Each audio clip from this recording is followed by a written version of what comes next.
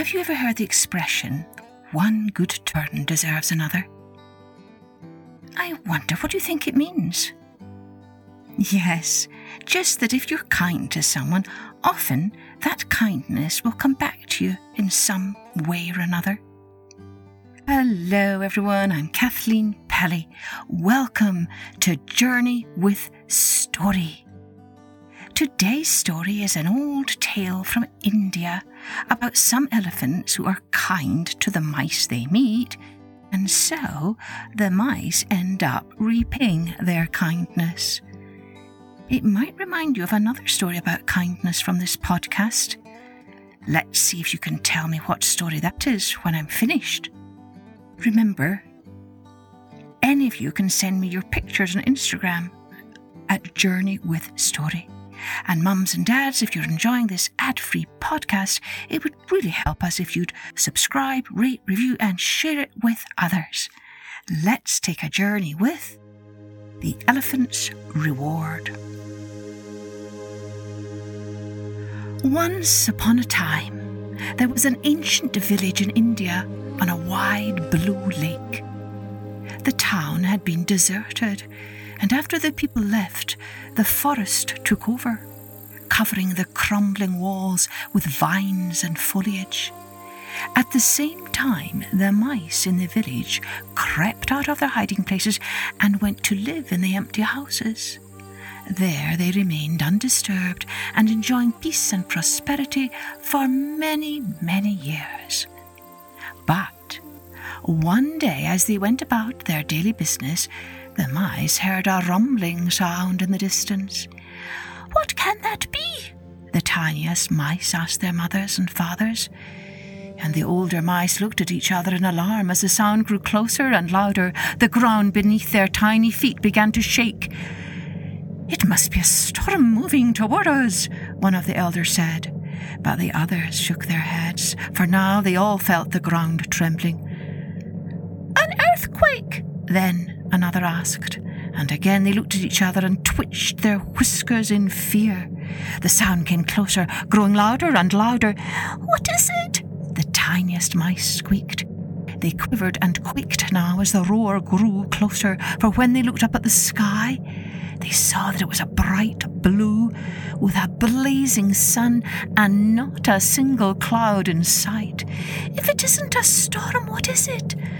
The mice continued to look around in confusion when suddenly huge dark shapes appeared on the horizon. A herd of mighty elephants loomed before them. "Look!" some of the mice cried as they saw the herd thundering toward them. "Watch out! They'll trample us!" The herd battled closer, and the mice began to scatter, hurrying this way and that, ducking into the hiding places they had years before abandoned. As the herd pounded through the village, they crushed some of the little mice beneath their huge feet in their rush to reach the lake. The poor elephants were dying of thirst, for a terrible drought had devastated their land. When they had heard there was a deserted village on the banks of a big lake, they had hurried toward the water without a thought of what they might destroy in their path. "What shall we do?" the mice squealed in horror as they watched the herds ploughing deep ruts in the road and destroying many homes as they passed. "I shall talk to the Elephant King," said the king of the mice. "He will understand." And so, summoning all his courage, the tiny mouse king scurried to the edge of the lake to seek a word with the grand Elephant King. "Sire," he said, looking up and up at the enormous creature with the gigantic ears and the wrinkly skin and those terrifying tusks. The look of the Elephant King was enough to frighten anyone. But the Mouse King was brave.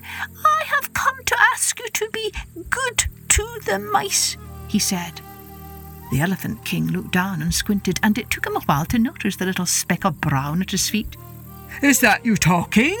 he asked the Mouse King, lowering his head so that he might see the tiny creature. "It is I," the Mouse King answered proudly, "and I've come to ask you to be good to our mice and not to trample us on your way to the lake.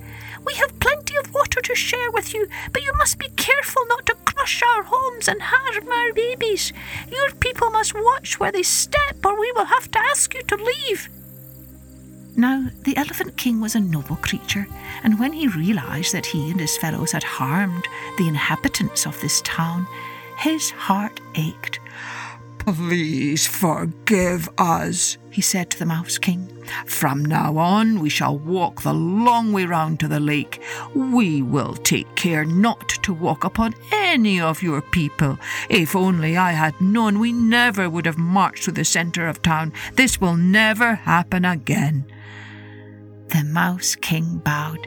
"My people and I thank you, and yours," he said, "and we shall always be here to help you if you ever need us." The Elephant King smiled to himself. He did not say it out loud, but he could not imagine how this tiny little fellow could ever help such large and strong creatures as elephants. Still, he was glad to live in peace, and so the mice and the elephants lived in friendship for many years, sharing the bounties of the lake and the surrounding country.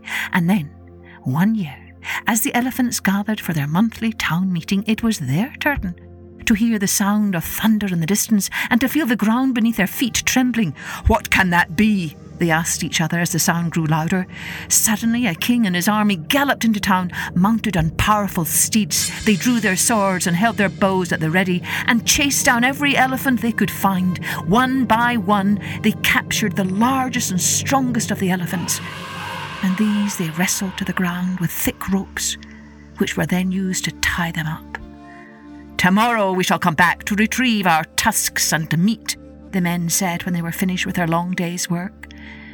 As the dust settled and the sound of hooves retreated, the great elephants lay upon the ground, helpless to escape, groaning and trumpeting in despair.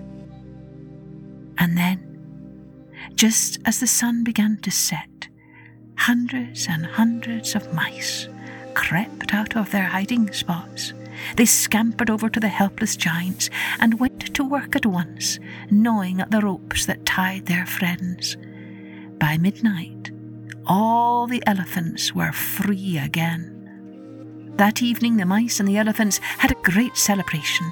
Then they bade farewell to their beloved village and set off together into the forest, where the humans could no longer threaten them. And from that day forward, the mice and the elephants remained fast friends, true and loyal to one another.